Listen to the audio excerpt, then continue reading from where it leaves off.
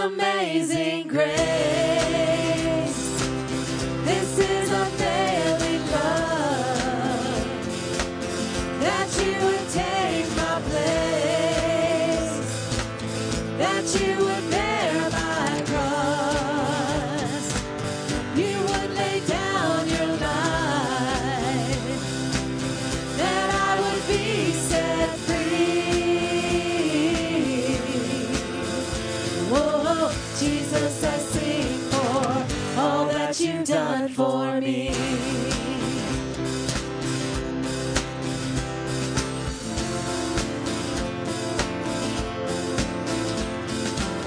Who brings our chaos back into order? Who makes the orphans a son and daughter? The King of glory, the King above all kings.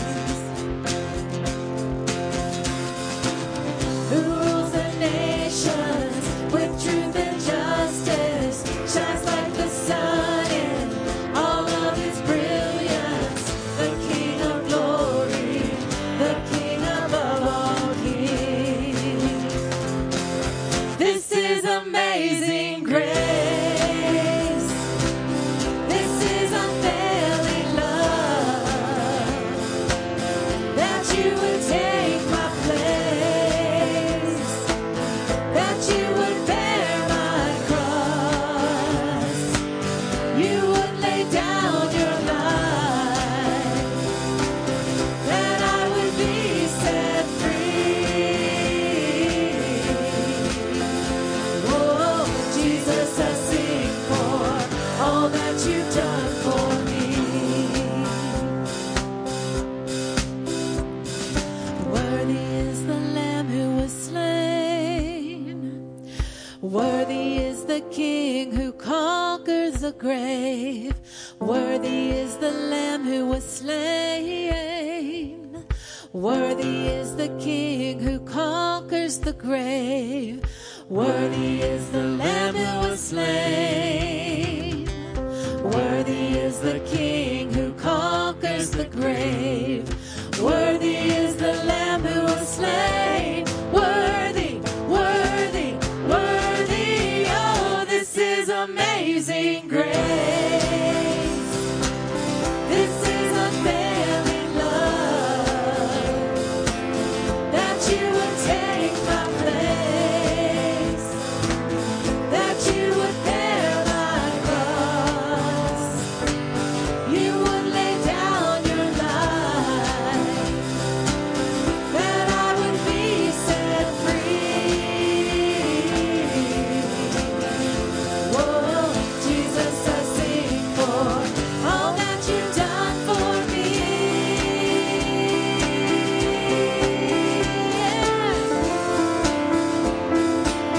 All that you've done for me.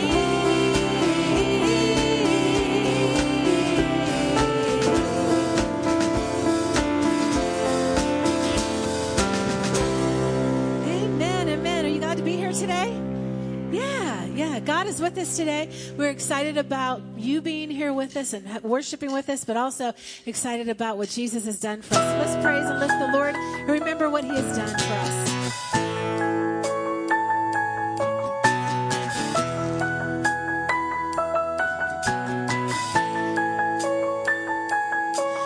My heart hangs on every word that you speak. I need you, Lord, come find me. Holy Spirit, breathe. I've been walking through deserts. I need more of your presence. I'm weak. Savior, be my strength. Down in the valley, when waters rise, I'm still believing hope is alive. All through the struggle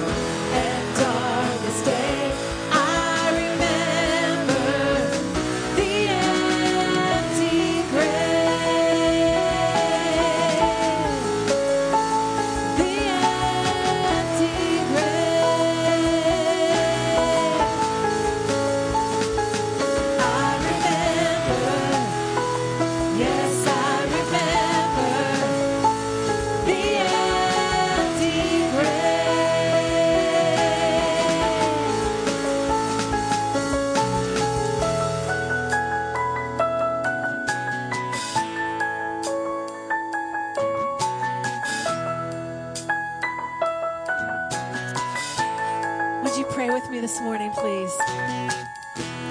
God, thank you for this time that we have together. Thank you for just the opportunity again to just praise your name. Thank you so much for the empty grave, Lord God, and just how we come together each and every week just praising you, Lord, and just throughout our week, I ask that you would help us to just continue to do that, Lord. As we continue worshiping through song and as Ken comes, I ask that you would please help us to remember, Lord, that we are to bow down before you each and every day, Lord, giving you our petitions, Lord, and also giving you praise and glory because of who you are. Help us to not forget that, Lord God. You are the way, the truth, and the life, and no man comes to the Father but through you. We thank you for that gift of salvation, Lord. Amen.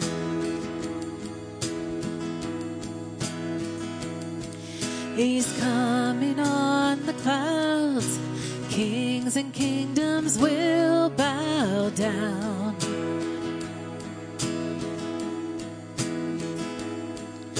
And every chain will break as broken hearts declare his praise.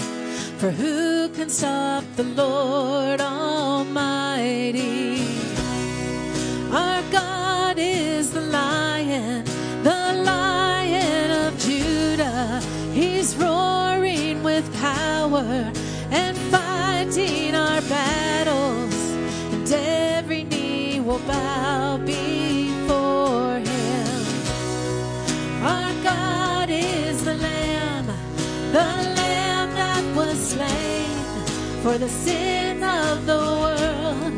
His blood breaks the chains, and every knee will bow before the Lion and the Lamb. Oh, every knee will bow before the Lion and the Lamb.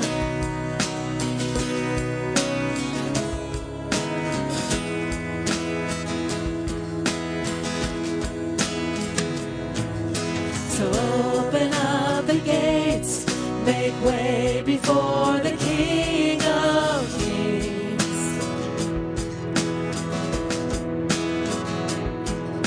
The God who comes to save is here to set the captives free. For who can stop the Lord Almighty? Our God is the Lion of Judah. He's roaring with power and fighting our battles, and every knee will bow before him.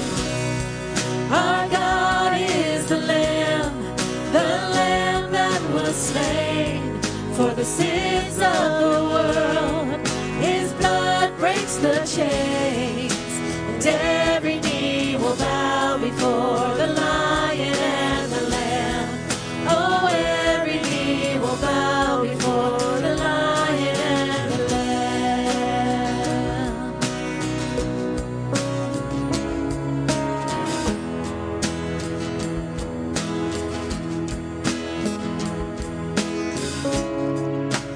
Who can stop the Lord Almighty?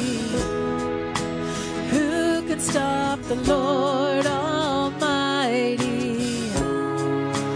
Who can stop the Lord Almighty? Who can stop the Lord Almighty?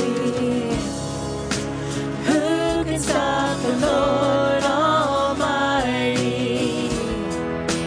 Who can stop the Lord Almighty? Yeah. And who can stop the Lord Almighty? Who can stop the Lord? Our God is the Lion of Judah. He's roaring with power and fighting our battles, and every knee will bow before him. Our God is the Lamb that was slain for the sins of the world. His blood breaks the chains, and every knee will bow before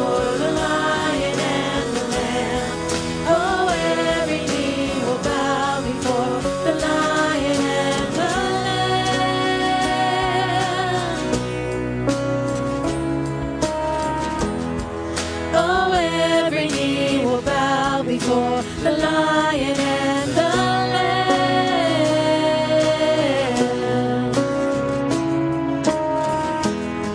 Oh, every knee will bow before the Lion and the Lamb. Thank you. Be seated, please.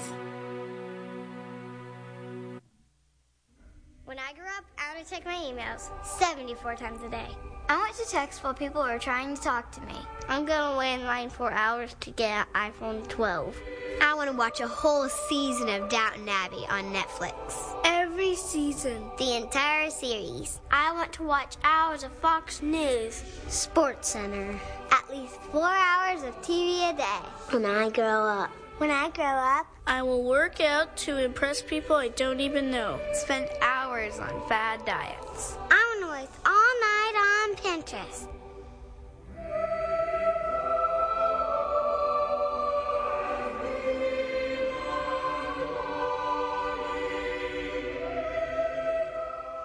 Every time I see that video, I laugh, and I also kind of take a step back and go, yeah.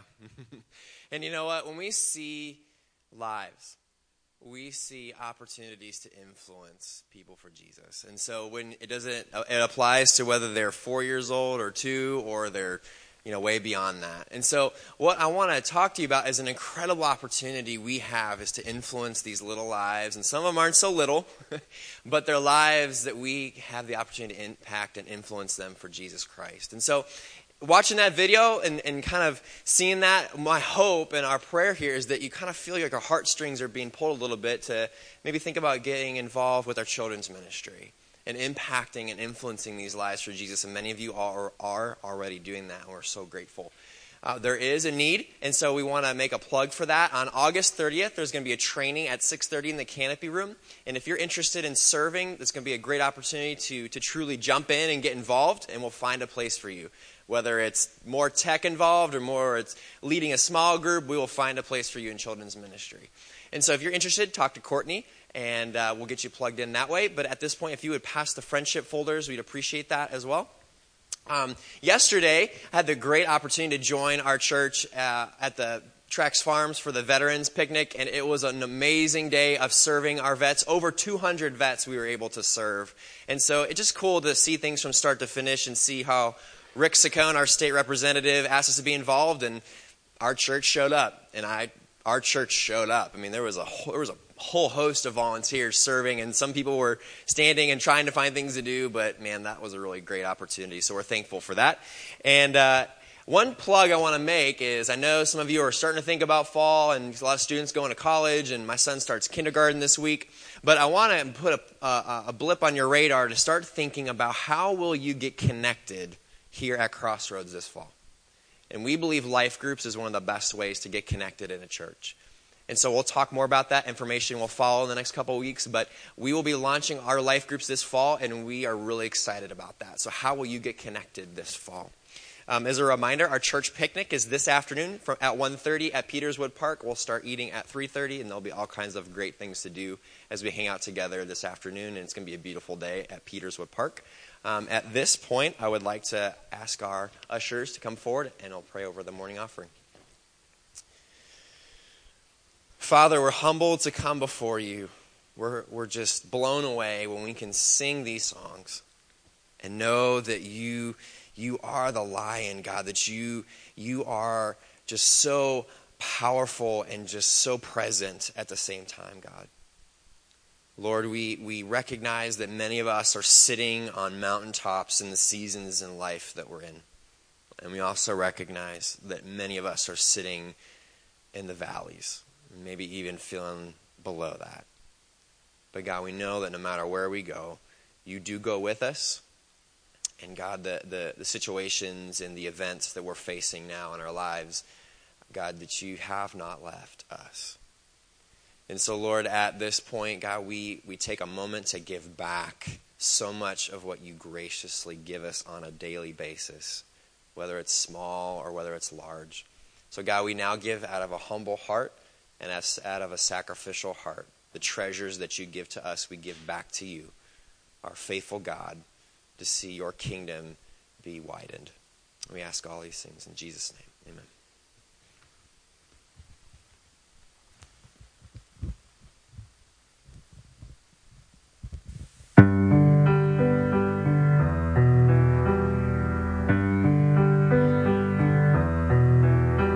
A crown of thorns placed on his head. He knew that he would soon be dead. He said, "Did you forget me, Father, did you?" They nailed him to a wooden cross. Soon all the world would feel the loss of Christ the King before his hallelujah. Hallelujah. Hallelujah. Hallelujah.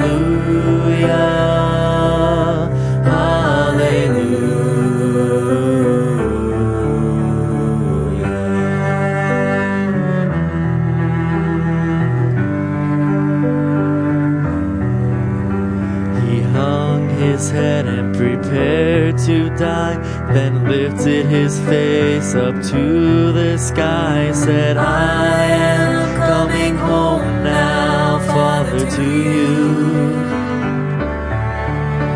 A reed which held his final sip was gently lifted from his lips. He drank his last and gave his soul to glory.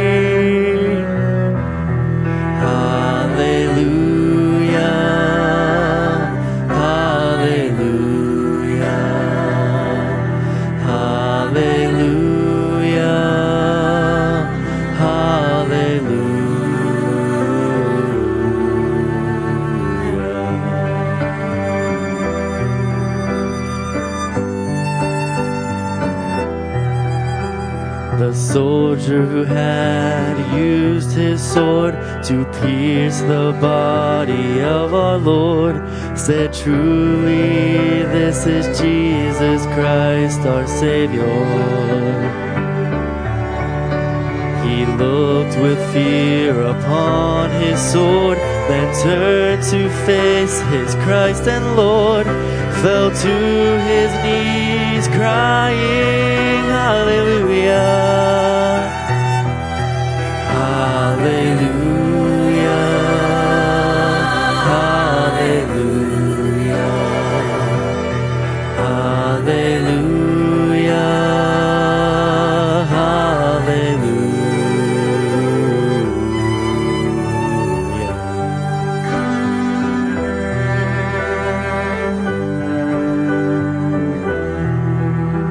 Took from his head the thorny crown and wrapped him in a linen gown, and then to rest inside the tomb. The holes in his hands, his feet, his side, now in our hearts we know he died to save us from our sins. Oh, hallelujah. Hallelujah.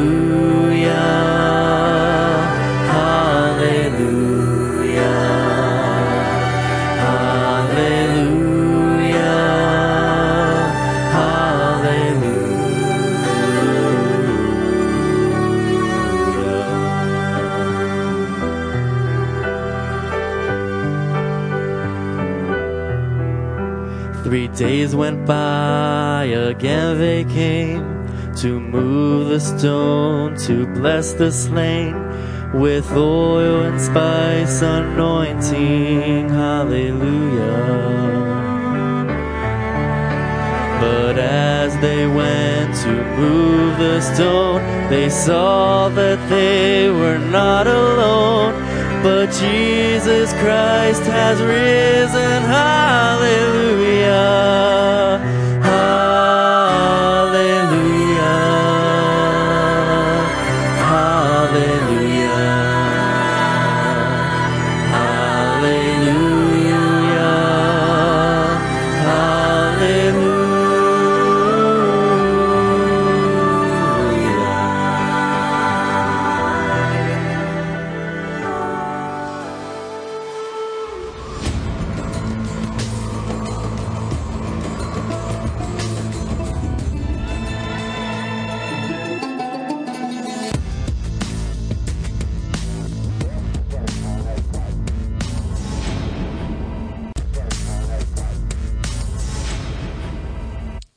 Can we thank Hunter Curry again? Man, what a good job. Appreciate him. Hunter just graduated from Ringgold High School, and he'll be heading off to Liberty University, heading out this week. So I know a number of the students are heading back. Some have already headed back, and some of you got kindergarten starting this week, and we've got senior years of college starting this week. So it's amazing. All kind of fun stuff is happening for our church all over the place. We've been on a book tour this summer of Ephesus, Ephesians, the letter that was written to the people in the town of Ephesus. So as we've been on this book tour, I want you to head over to Ephesians chapter 3 in your Bibles if you have them. If not, they'll also be on the screen. But Ephesians chapter 3 is where we're heading today as we continue our tour. But as we think about this tour, I want you to think about this word here this morning, and that word is significance. As we get into this, we're going to look at this word significance a little bit this morning, and I think this is an area where a lot of people struggle with. Many people are looking to be significant. Many people are looking to say, hey, how can I leave my ripple in this world? Some people say that if I'm going to be significant, it has to deal with position, or it has to deal with money, or it has to deal with how many people know your name. And so we write all these ideas about how to be significant and how to supposedly become significant from things that I get from other people. And what I notice is that a lot of times when I'm drawing the picture of significance, I tend to draw the picture of significance with me at the center. How many people know my name? How many people know me? How much money did I get? How successful was I at my job? And we tend to put that word me. I put me right in, and like the whole world is going to revolve around me. And when we start putting ourselves right there where the whole world is revolving around me, it is really an ugly place to be.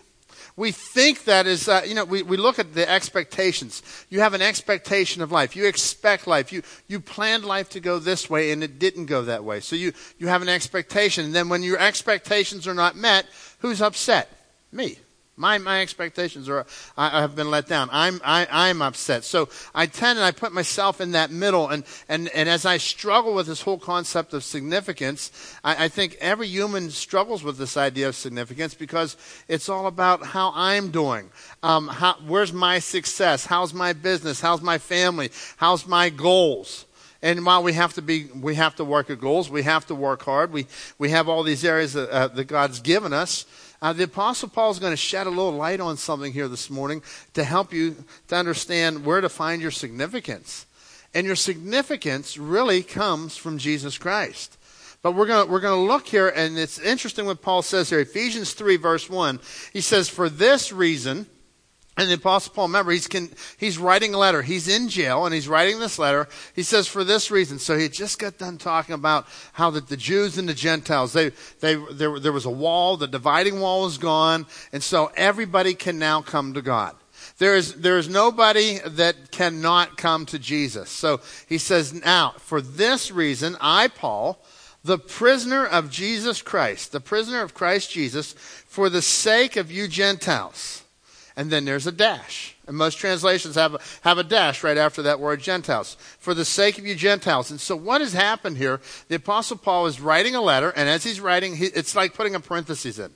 All of a sudden, he starts to think about another thought. And so he has this other thought that comes into his mind. And under the guidance of the Holy Spirit, he writes these other thoughts. So he's writing, he's been telling us all this good stuff. In chapter 1, he told us that we're short of our blessings. Chapter 2, he said that you're short of your acceptance. You're short of your importance in Christ. It's all about in Christ. And then he comes and he puts a little parenthesis here. And one of the big things he talks about, I want you to catch this. He says, I, Paul, the prisoner of Christ Jesus. He's going to tip us here. He's going to tip us into this concept of serving. You see, when we serve, over in Ephesians 2:10, he said that you were saved unto good works, right? You are his workmanship. He has a plan for you. The Apostle Paul is going to let us in a little bit about who he is, what's going on with the Apostle Paul. And he says, I'm a prisoner of Jesus Christ. And he's going to tell us a little bit about serving. And he serves. And I want to encourage you this morning, find your significance in Christ and center your life on serving through the body of Christ. If we can make that our passion, make that that this is what your life is all about. Your life is all about serving around and through the body of Christ. So as we get that passion, this is where we drive, what drives us, what makes us tick. We are significant when we serve, when we do what God has called us to do. Paul was a significant servant. And he started out this way. He says, I'm a prisoner of Jesus Christ. Now, I want you to understand, he didn't say I'm a prisoner of Rome. He was in a Roman jail cell, and he doesn't say I'm a prisoner of Rome. He says, I'm a prisoner of Jesus Christ. And how often it is that we get this picture of our suffering, of our trouble, of the things that we're dealing with, we kind of forget that who we're serving.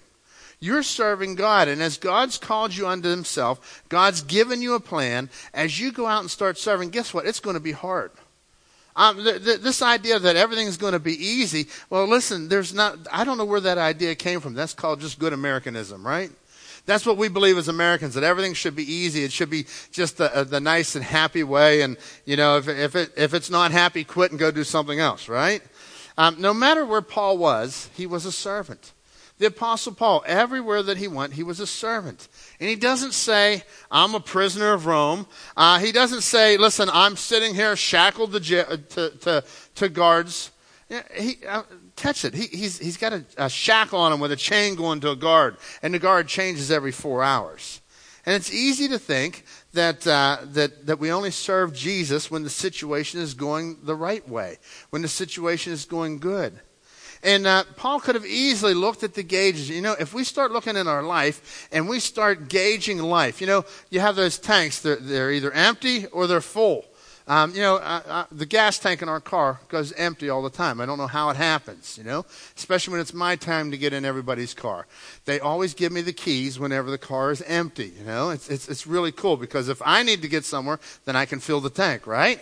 But when you're looking at that tank, you see it's empty. You can gauge your life. And if you start gauging your life by the tanks of life, and let's just look at one of them is how much is in your bank account, Have you ever noticed when that baby starts to drop low and it starts to go towards the E, what happens? You're hurting, right? You're hurting when that baby's down at the E. And then there's a little tension that happens. Do you ever get those discussions in your house when there's more month than there is paycheck, There's more month left to go than there's paycheck left. And you're like, this tension happens. And it's like, well, what are we going to do? And okay, this bill needs to be paid. And maybe you start picking which bill you're going to pay. All right, that tension is not a healthy tension, right? So we look at the gauge and we say, okay, that tank's low. Or we look at we look at other tanks and we say, well, my position, I didn't get where I wanted in my career. And you start looking at all these areas and you can really start to see life as bad. Now, the Apostle Paul, he's looking, if he were looking at the gauges of life, he is in jail. Man, that baby is down low. The tank is almost empty. He's been in jail before. He gets released. He prays God releases him. But now he's in jail, and I mean, the tank could be low. And so Paul is not taking the negative look. He's not sitting here and saying, woe is me. Life is so hard. I don't think I can make it. He could have been discouraged in jail. And by the way, while he was in jail, not only did he have a great ministry while he was in jail, it was probably the best ministry he ever had. While he was in jail, now listen, Paul went out, he started churches. He had 3 missionary journeys and went all over the place. And while he was in jail, he wrote this letter that you're reading today, Ephesians. He wrote Colossians. He wrote Galatians. He writes these letters to the churches. And as he writes these letters from jail, his greatest ministry happens. And it was during the hardest time of his life. So sometimes when we're looking at hard things in life, we've got to remember God is with you. God is there. He is not leaving you just because it got hard. And this is what we do. We interpret life, oh, things are bad. God must not be involved. And may I share with you that according to what happened to the life of the Apostle Paul, things were bad, and it was the time that God used him the most. I mean, it was horrific. He is in jail. He is waiting a death sentence.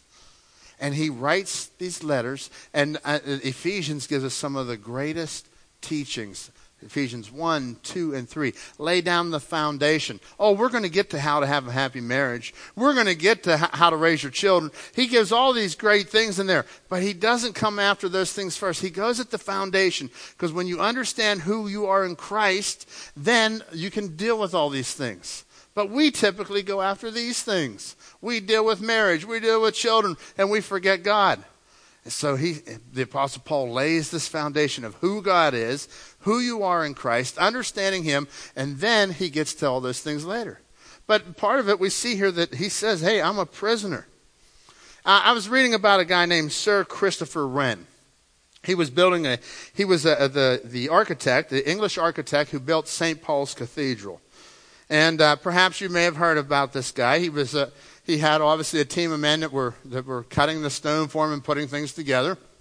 So one day he goes out to the men who were working for him, and they didn't recognize him for whatever reason. And he goes out and he asks three men the same question. He says, "What are you doing?"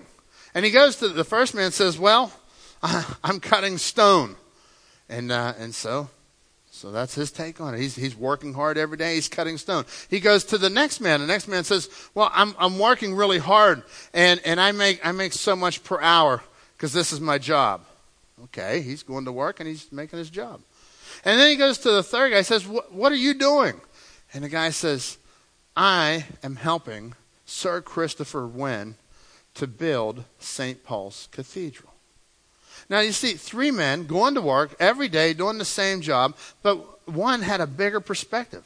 He said that I am helping to build this incredible cathedral. This is awesome. I'm helping the architect. I have value. I have importance. And the other two are like, well, I'm just cutting stone. I'm just doing whatever. And I think if we're not careful, we can get our life like that. How about your job? What do you do at work? Are you just cutting stone? Are you just making money? Is it hard? Isn't it tough? Isn't it tough out there? Or is God molding you? Is God with you? Is God doing something bigger that you cannot see? Your value. See, if I look at my value and say, well, what I did today, I get value from that. Or I look and say, oh, I work for God. And you know what? That's what you do. Just because I'm up here doesn't mean I'm the only one who works for God. Every one of us work for God. When you go to work tomorrow, that boss who writes that check, that is the provision of God. That's the hand of God. So when you go work and you put in a full 40 hours and you give your hardest work and it was hard, it was painful, guess what? You're not working to make whatever it is that you make at your job. You're working for the Almighty God, the King of Kings and the Lord of Lords. He happens to use another guy to provide that check. And so that's the mindset. We have to get our mindset put into the right place. And that's what happened with the Apostle Paul. He says, I am a prisoner, not of Rome. I'm a prisoner of Jesus. And God is with me. He understood the promises of God, that God is with him. Now, I'd like to ask you this morning, wouldn't you say that, here's Paul, he's thrown in jail for telling people about Jesus. Wouldn't you say that Satan was working? Wouldn't you say that the enemy was working and working hard against him? I mean, he's in jail for telling people about Jesus? And the answer is yes. Satan was working. Satan was working hard. And I want to remind you this, though, that while the enemy is at work, he is not in control. The enemy may be at working. Satan is working every time you do something good. And I like to challenge people about this all the time. You're stepping out and you're making a move in the right direction for God in your life. You had better understand that the forces of the enemy do not want you to do something good. You're getting alone, you're reading your Bible. You say, man, it seems like I started reading my Bible, life got a little bit harder. Well, guess what? It's because the forces of evil don't want you reading God's Word. When you're trying to win your neighbor to Jesus. You're trying to talk your neighbor to Jesus. Tell them about Christ. And man, all these things start coming into play and you're dealing with all this tension. Guess what? The forces of evil are working. But the forces of evil are not in control. God is in control. Greater is he that is in me than he that is in the world. So when we have that mindset, we start to go out and understand, whoa, look at the perspective that I have now. The perspective is, hey, listen, life is hard. And I'm looking at those gauges that you're dealing with. And you're suffering. And you cannot deny the suffering. The Apostle Paul, he was in big time suffering. He was in some huge suffering. And he did not deny his suffering.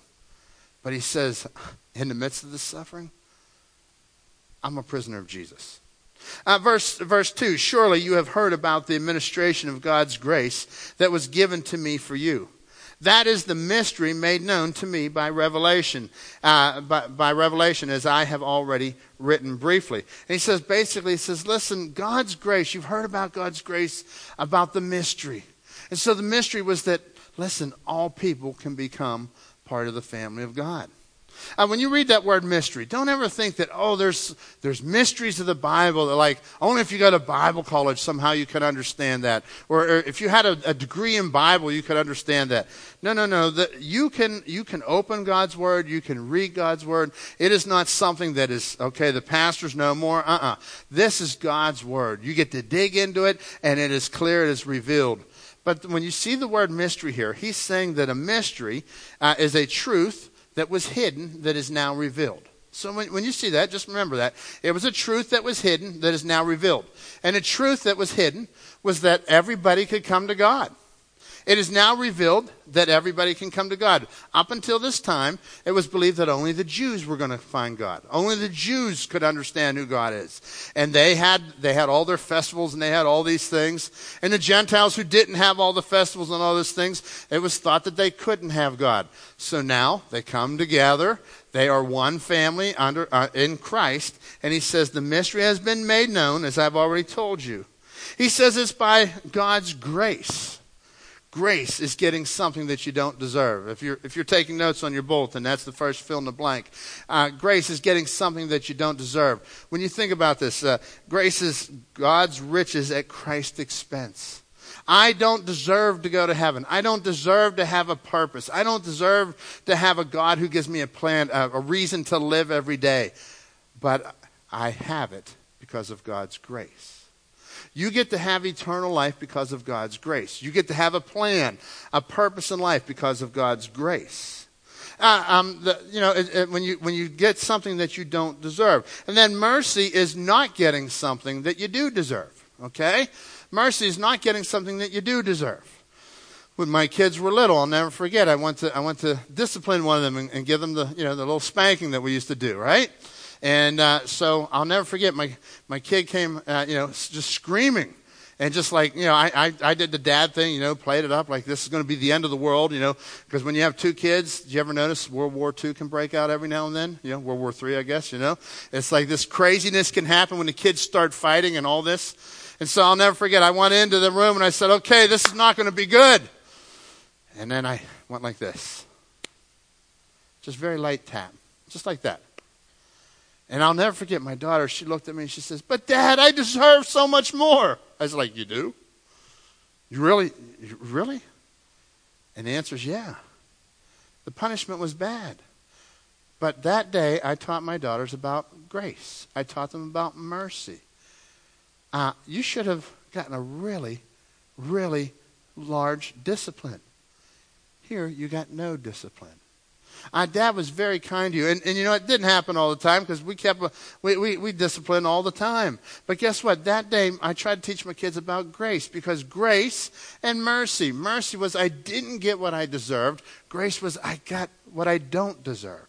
So in your life, mercy is God doesn't punish us. We don't have to go to hell because of it. We don't have to be separated from God for an ever and ever because of our sin. And His grace is that He gives us eternal life. His grace was that He went to the cross.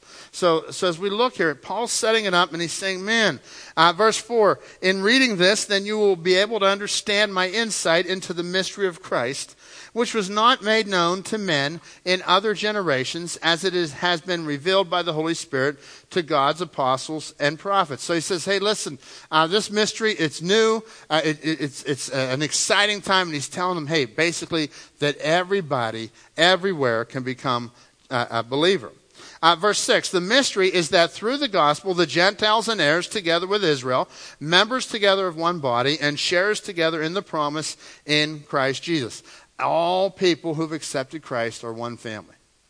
You know what? We look around. There's people all over the world who worship God, and they worship in different styles. And as we see all the different styles, there's churches that have a different style. They sing different songs. They have different formalities. They have different, some are liturgical, some are very stiff, God loves stiff people too, all right? It's all good. And God, every church has a different personality. It's like people. They're all different. God's created everybody different. And so when we get our local assemblies together, all these churches have a different feel. Everybody, some are a little bit more friendly, or others are a little bit more staunch. And listen, that's all part of the family of God. If Christ is at the center, if Jesus is being preached, Jesus crucified, buried, risen again, and that you can have eternal life. If Jesus is being preached, they're part of our family of God. And that's pretty exciting that we have this big family that goes all over the world. And he says here, that's the mystery, that all people can come to God. Now, he's not saying that all people will go to heaven. He's saying that all people who've trusted Christ are part of the family of God. All people who've come to faith in Christ, those are the people that are going to heaven. This is our family here. We've come to trust Christ. As you have trusted Jesus as your personal Savior, you're now part of the family of God. God's grace gives us and I'm going to give you 4 thoughts here this morning. God's grace gives us, number 1, a new position. The Apostle Paul, he talks a lot about grace here. And this is all part of the significance. He's serving us. He's finding his significance in Christ, but it's because of God's grace. And he says that God gave him a new position. He says, verse 7, I became a servant of this gospel by the gift of God's grace given me through the working of his power. So Paul took on what is the greatest way to be significant, to serve others. And so God gave him this gift of grace so that he could become a servant. May I share this with you, that salvation comes with an assignment. God didn't just save you so that everything would be all roses and you'd have to do nothing. When we get to heaven, folks, we're going to have assignments. We have to work in heaven. It's going to be a healthy work. It's not going to be like we're here, we work under the curse of, there's a curse attached to our work here. We get into heaven, there's plans. I think some of you are pretty glad about that because, I'm not going to sit around with a harp on a cloud.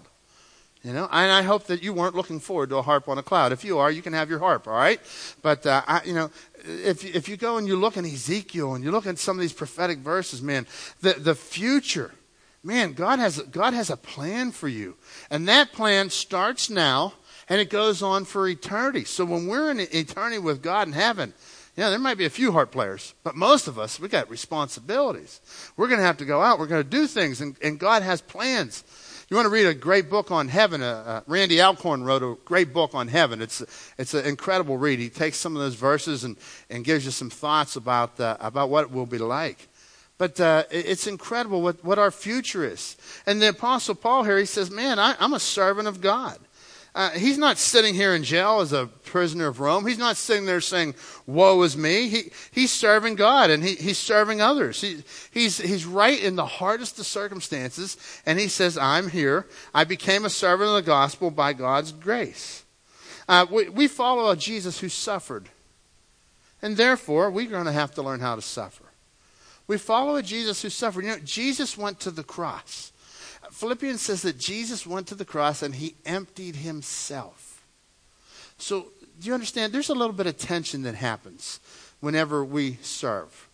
And here's what happens. Whenever I go to serve, I have found this.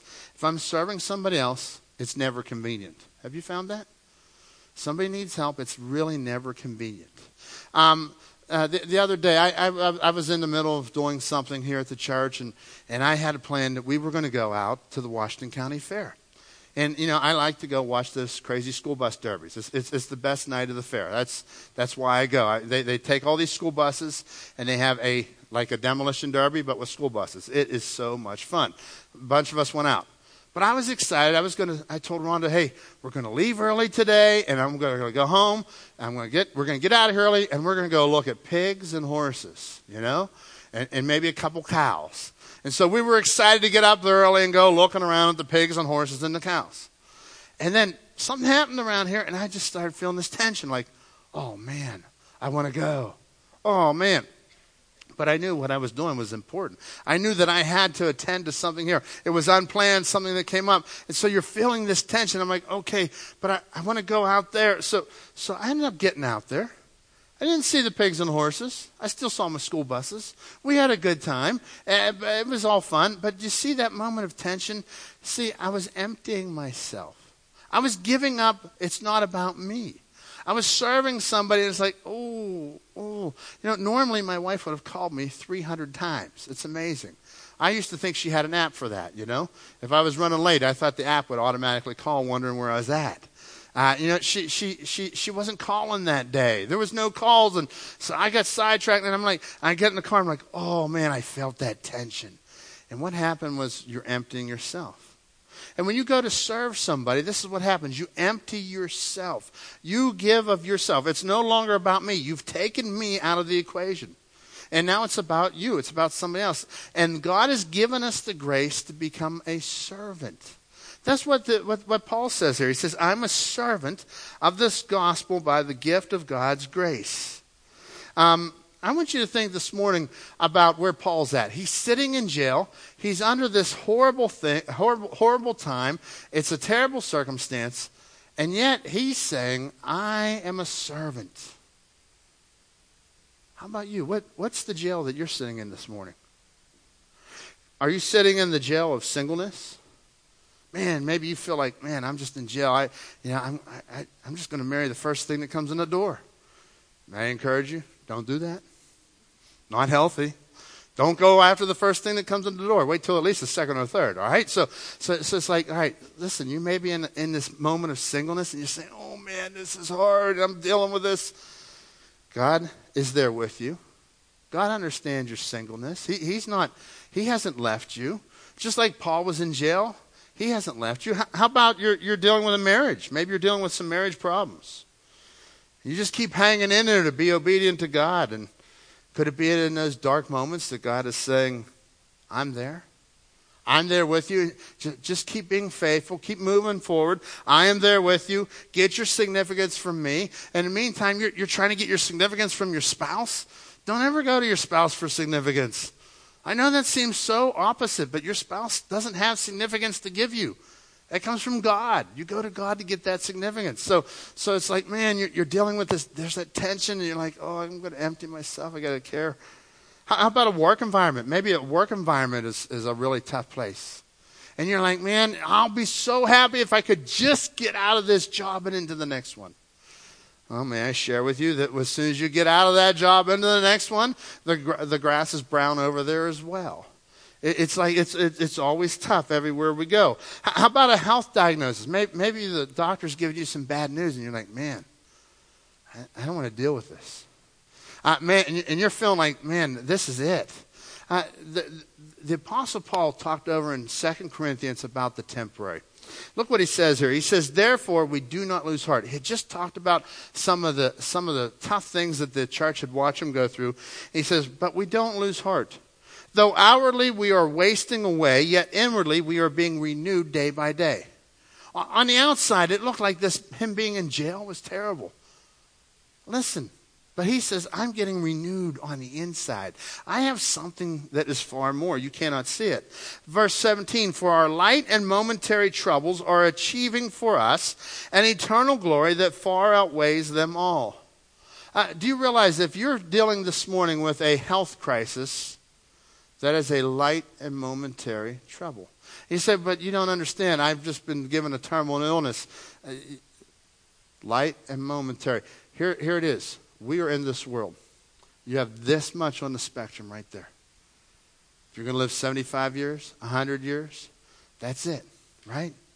You have eternity with God. The Apostle Paul is saying, look, put this all in perspective. Your job, your finances, your singleness, your marriage, all those things. It is this on the spectrum. There is so much more that God has. And this jail cell that he's in, these problems that he was dealing with, what's the jail cell that you see yourself in? For our light and momentary troubles are achieving for us an eternal glory that far outweighs them all. So we fix our eyes not on what is seen, but on what is unseen. For what is seen is temporary, but what is unseen is eternal. He says that I've become a servant of the gospel. He's a servant. He's come to serve. The next thing God's grace gives us is a new mindset, humility. Paul says here in verse 8, although I am less than the least of all of God's people, this grace was given to me to preach to the Gentiles the unsearchable riches of Christ. He says, although I am the least. He says, I am less than the least. So here's all of God's people. Here's the least. I'm below there. I'm at the bottom of the barrel. Now, Paul, he had a great resume. Paul could have, and if that were me and you writing that, we'd be writing about all that we've done. Be writing about all the good things that we did. But Paul says, no, listen, God, although I'm less than the least, he's given you a new mindset. God gave the Apostle Paul a new mindset because before that, Paul was a pretty proud guy. Paul was a Pharisee of Pharisees. He had it all. So he gave him a new mindset, and that new mindset is humility. How would that change your relationships if you just took grace in your relationships? Grace gives us a mindset of humility. Imagine what that would do in fixing some of the areas of our life. And then he goes on here. Spurgeon said this. Spurgeon said that the fuller a vessel becomes, the deeper it sinks in the water. And that's exactly what happens to us. The fuller our head gets, the fuller a vessel becomes, the deeper it sinks in the water. Pride just weighs you down. Responsibility. He's given you a new responsibility. The new responsibility is to share Jesus. Although I am less than the least of all of God's people, this grace was given to me to preach to the Gentiles the unsearchable riches of Christ. Now, I want to share with you this morning, God's given you his grace so that you will share with everybody Jesus Christ. And you know, not everybody's going to be the guy up here who stands up here. I happen to be a proclaimer. I'm a public proclaimer. I stand up before groups of people and I get to proclaim the goodness of God, the greatness of God. And it's an awesome place to be. I enjoy it. But for some of you say, I'd be afraid to get up there, right? That would scare me to death. Let me share with you this, that we all have the responsibility to share, but not everybody's going to be a mouthpiece. Not everybody's going to have this gift to go talk to strangers. I have that strange gift. I can talk to a stranger as long as they're listening, you know, and I get every now and then a nod, okay? I can talk to just about anybody. It's our responsibility to share with everybody, but not everybody's made like I am. You're different than I am, and I'm different than you are, and you're different than the person next to you. So we have all these crazy personalities. And let me share with you what happened here. We got married 24 years ago. And 3 weeks after we got married, I take my wife on a youth group missions trip. And we go up to New York City. And I came out of New York, and I was on fire to preach for Jesus, right? So I'd go out on the street corner, and I had these little ropes, and every now and then you'll see them show up around the church. And I would do these magic tricks and tell people about God. And then I would turn around, I had this like board, and I had paint drawings and stuff. I could get a crowd around, I could get 30, 40 people and tell them about Jesus. So here I am. I've got my new bride. We're in New York City with the youth group. I'm sleeping over here, 3 weeks married with a group of guys. And there's my wife, 3 weeks married, sleeping with a group of girls, all right? And I'll never forget that. It was one of the greatest trips, but it showed me so much about us. Because I'm out there and I'm preaching and I'm like giving the gospel on the street corner, 30, 40 people come around, and we had a little rule. If a woman comes forward, a woman counsels her. If a man comes forward, a man counsels him. And so a woman come forward, and she took this pamphlet out of my hand. I said, if you'd like to follow Jesus, take this out of my hand. So she came forward and took it out of my hand. And I look at my wife, and she's standing there. She's going, she's scared to death. I said, honey, you got to go tell her about Jesus. And she goes, I'm not doing it. I'm like, what do you mean? The lady needs Jesus. I can't do it. I just can't do it. All right? And so that like it took, my wife is like still like that. If I took her to New York and did that today, she'd be like, she wouldn't even come near me on the street. She'd say, I'm staying in a hotel room while you go do that nonsense, okay? And so that's just, why? Because God created us differently. Doesn't mean that she's any less. It means that she has other gifts. Man, I can't get up here and sing. You know, I've tried. It's pitiful whenever I give that a try. God gives everybody a different passion. And I have this ability to talk to strangers. I'm on a Southwest flight. We went to a conference a while back here, and I thought, wow, Southwest, that you don't have to get on. I can wait till the very end because I hate getting on planes. I've flown with some of you, and I'm a basket case on them planes. I hate being on them, and I get on the last. So I'm thinking Southwest, they save my seat, right? They don't save your seat on Southwest. I got the very last seat. Rhonda was sitting 3 rows away. I had the very last seat in the back next to the bathroom. It was kind of a cool place to be. You got to meet everybody on the plane. So I'm back there, okay? And then I had another friend who was traveling with us, and they're across the aisle. So we're none of us are together. So I'm sitting on a plane, and we take off, and I get through the clouds, and now it's cruising altitude. I'm like, all right, I can live.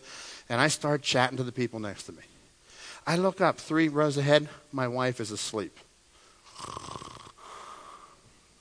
And I'm back here having these discussions.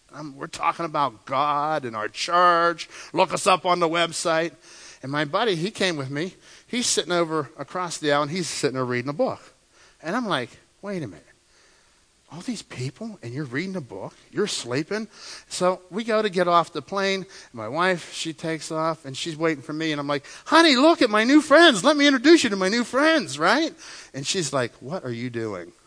What is wrong with you, okay? And she's worried about the suitcase. I'm like, but you don't understand. This is Sally, and this is George, really fun people, right? So we have all this happening, and my other buddy, he just kept reading the whole time. It's like there was no. God uses everybody in different ways. So we all have this, God's given us this grace to share. We have a responsibility to share. And some are good at sharing with strangers. Most people aren't. Most people don't like to talk to strangers. And may I share with you this morning, it's okay. It's okay that you don't talk to strangers. We taught our kids that when they were little, for crying out loud, right? Don't talk to strangers.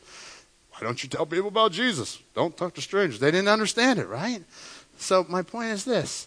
We're to be friendly. We care about people. God will use every one of you. God will use all of us to go out and share Jesus. And that is why he gave us this, to share his unsearchable riches. Verse 9, he says here, and to make plain to everyone the administration of this mystery, which for ages past kept hidden in God, who created all things. His intent was that now, through the church, the manifold wisdom of God should be made known to the rulers and authorities in the heavenly realms, according to his eternal purpose, which he accomplished in Christ Jesus our Lord.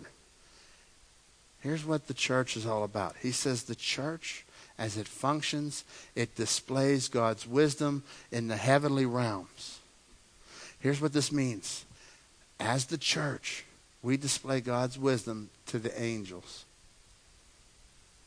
and to the fallen angels. When the church comes together and serves, it displays to the whole world that something is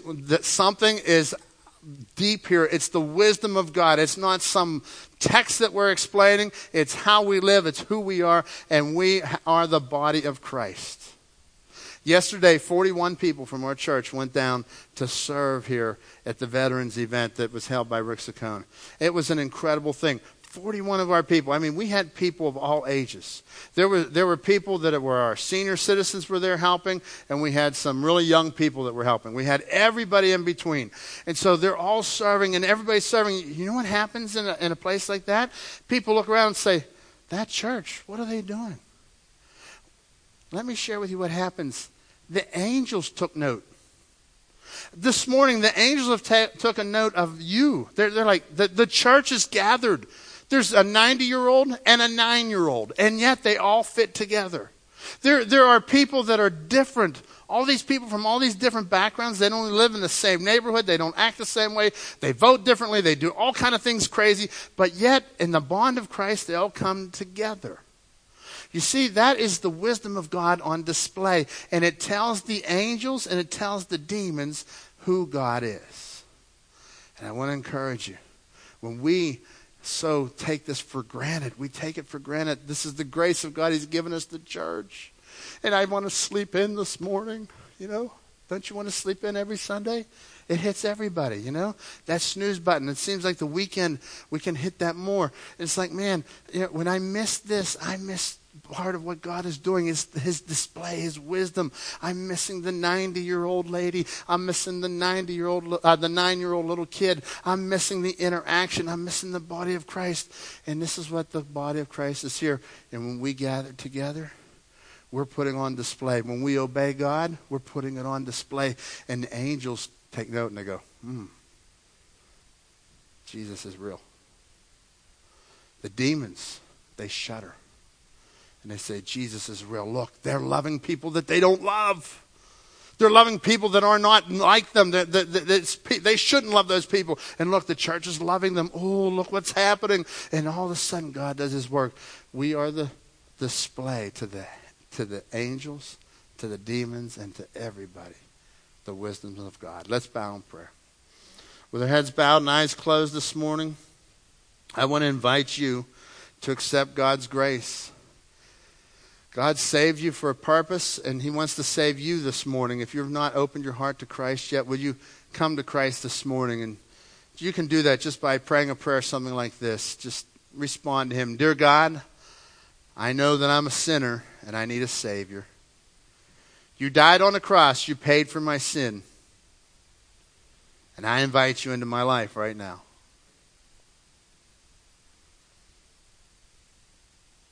And for others, maybe you're struggling with the jail.